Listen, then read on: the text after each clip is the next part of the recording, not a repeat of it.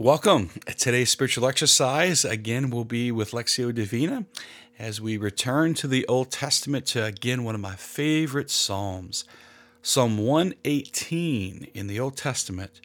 That's going to be where we pray today, Psalm 118. And again, you're familiar with Lectio Divina. We're going to read that passage 3 times. A word or phrase is going to kind of jump out at you. That's that little word or phrase that you're going to bring to your heart. Ask yourself, how does this apply to me?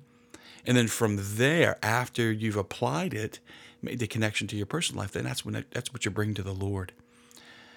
Psalm 118, it's got a little length to it. It's so rich. It's beautiful. You're going to be praying with 29 verses of text today, so take a little time with it today. I'm just going to lift up a couple of those verses that I just find really encouraging, but you're going to want to read all 29 verses, and again, just pay attention to what word or phrase speaks to you. I am drawn, though, with verse 1, where it says, "Give thanks to the Lord, for he is good. His mercy endures forever." He's good. Let's give thanks to the Lord, right? He's good. God only wants what's best for you. His intentions are good. He is good because that's who he is. He loves because that's who he is. We have a good God. He's a good God. In verse 4, it says, "Let those who fear the Lord say, his mercy endures forever." A lot of times we're afraid that we're not worthy enough to be loved by God. And that's where the fear is, that God's not going to love us, right? But it says his mercy endures forever. Of course, his love endures forever.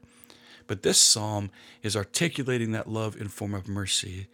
That when we're afraid, it's his mercy that endures forever, right? And they only call it mercy when you don't deserve it.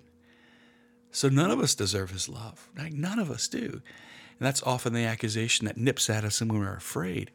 But God loves us because he loves us. He's generous. He's good, right?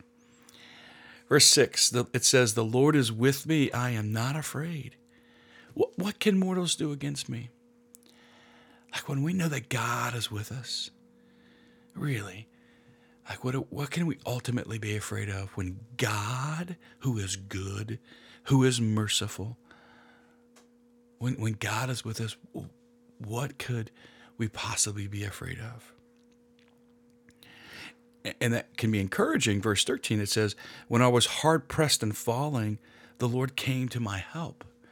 Right? So lots of us know what it's like to be hard pressed and failing or falling or overwhelmed, right? And that's when the Lord's going to come to our help. To be not afraid. Verse 21 says, "I thank you for you answered me, for you have been my Savior." Look back on this. How's the prayer going so far in our time together? There's a lot to be thankful for, right? God has answered your prayer. God has listened to you. And whatever it is that you have been asking the Lord for, like he's been listening. He's blessing us, right? And that means in verse 29, we can give thanks to him, right?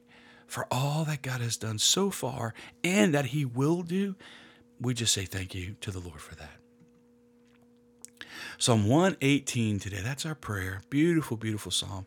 Pray with that a couple times. Again, let a word or phrase that speaks to you kind of speak to you. Take that to your life and apply it, and then trust that God is with us as we are in conversation with him about that. Enjoy your prayer today. Let the Lord love you, and God bless you.